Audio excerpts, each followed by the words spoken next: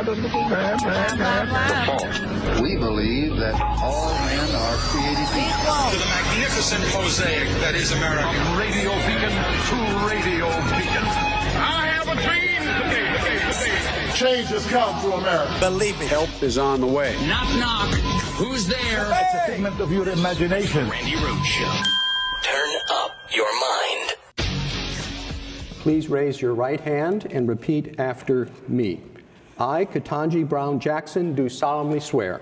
I, Ketanji Brown Jackson, do solemnly swear that I will support and defend the Constitution of the United States against all enemies, foreign and domestic. that I will support and defend the Constitution of the United States against all enemies, foreign and domestic. That I will bear true faith and allegiance to the same. That I will bear true faith and allegiance to the same. That I take this obligation freely, without any mental reservation or purpose of evasion. That I take this obligation freely, without any mental reservation or purpose of evasion. And that I will well and faithfully discharge the duties of the office on which I'm about to enter. And that I will well and faithfully discharge the duties of the office on which I am about to enter. So help me God. So help me God. Thank you Fingers very crossed, much. And now everybody. I'll turn things Fingers over to crossed. Justice Breyer. I want you to listen to the judge's oath. The I want you to hear it. judicial oath. Will you raise your right hand, please? Thank you.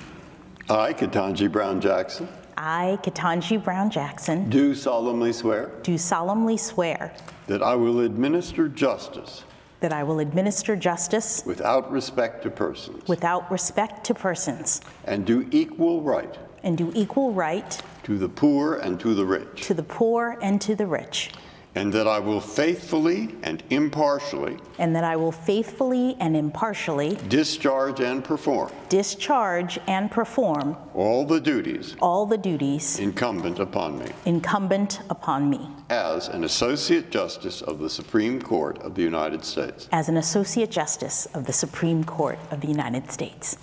Under the Constitution And laws of the United States. And laws of the United States. So help me God. So help me God. Now, on behalf of all of the members of the court, I am pleased to welcome Justice Jackson to the court and to our common calling. Congratulations. That right there might be the last time we view the peaceful transfer of power. Oh, hello.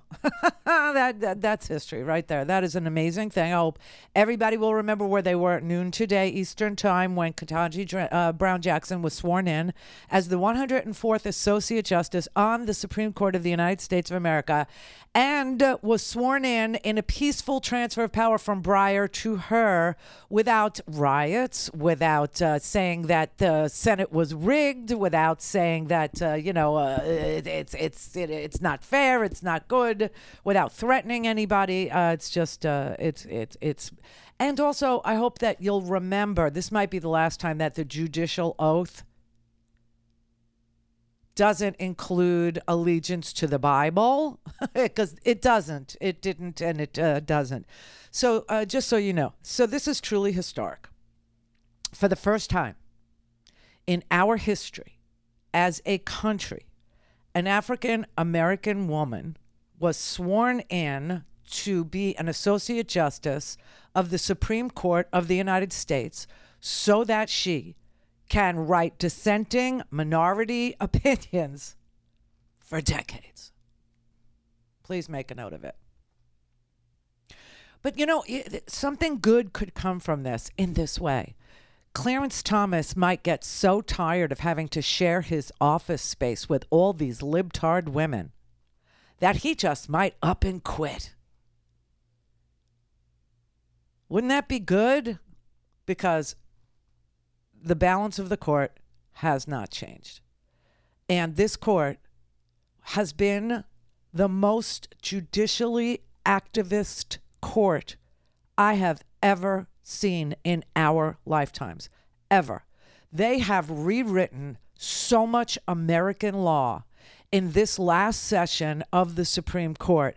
They have done so much damage to the fabric of our democracy in just one session of a 6-3 Supreme Court. They have destroyed states' rights. You know what's interesting about Ketanji Brown Jackson? You remember that one of the things that was very appealing about her, not just that she sat on the D.C. Circuit Court of Appeals, which, is like amazing, but that she, at the beginning, not just that she was a clerk for the Supreme Court or any of those great things that she had done, but that she had also, after being a clerk for the Supreme Court, had gone... I mean, you can write your ticket at that point, and you can go to work for any of the major law firms and go make obscene amounts of cash, being a, corporate lawyer, whatever. She chose to be a public defender. And this session of the Supreme Court, it's so easy to forget because there have been so many disgusting, damaging, violative, deadly, dark decisions from this court. It's easy to forget that they did damage to the Miranda rights that we've all come to know and love. You have the right to remain silent. You have the right to an attorney. If you can't afford an attorney, one will be appointed to you, right, at no cost to you. They did, and so as a public defender, when she saw that as the opening salvo to the decisions that were about to just erupt throughout our democracy, throughout our republic, throughout our legal system, she must have been chomping at the bit to get to work as at least an associate justice on the Supreme Court. Because even though it doesn't change the balance of the court, she will be writing minority dissents for decades to come. So, but, in a sense, the liberal justices are stuck. They're stuck in the minority.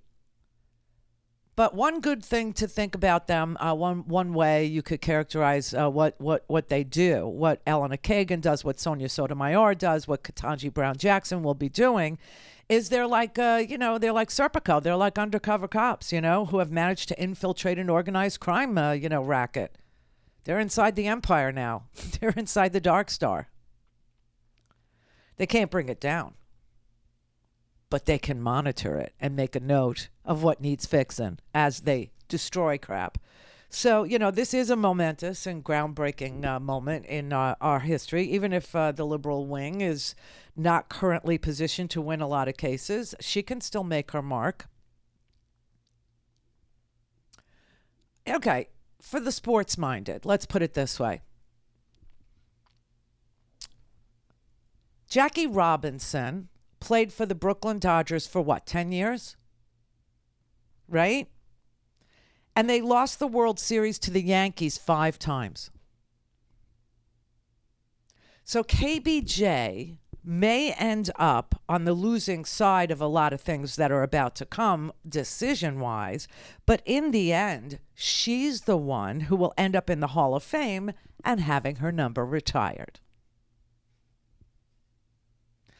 But I must tell you that as historic a day this is, it's historic for bad reasons, too. Not only did this particular Supreme Court do away with, the ability to sue if they forget or overlook or decide not to read you your Miranda rights. You can't sue anymore. You can't do that. They just, basically said, you don't need to do that. You don't need to read people their rights anymore.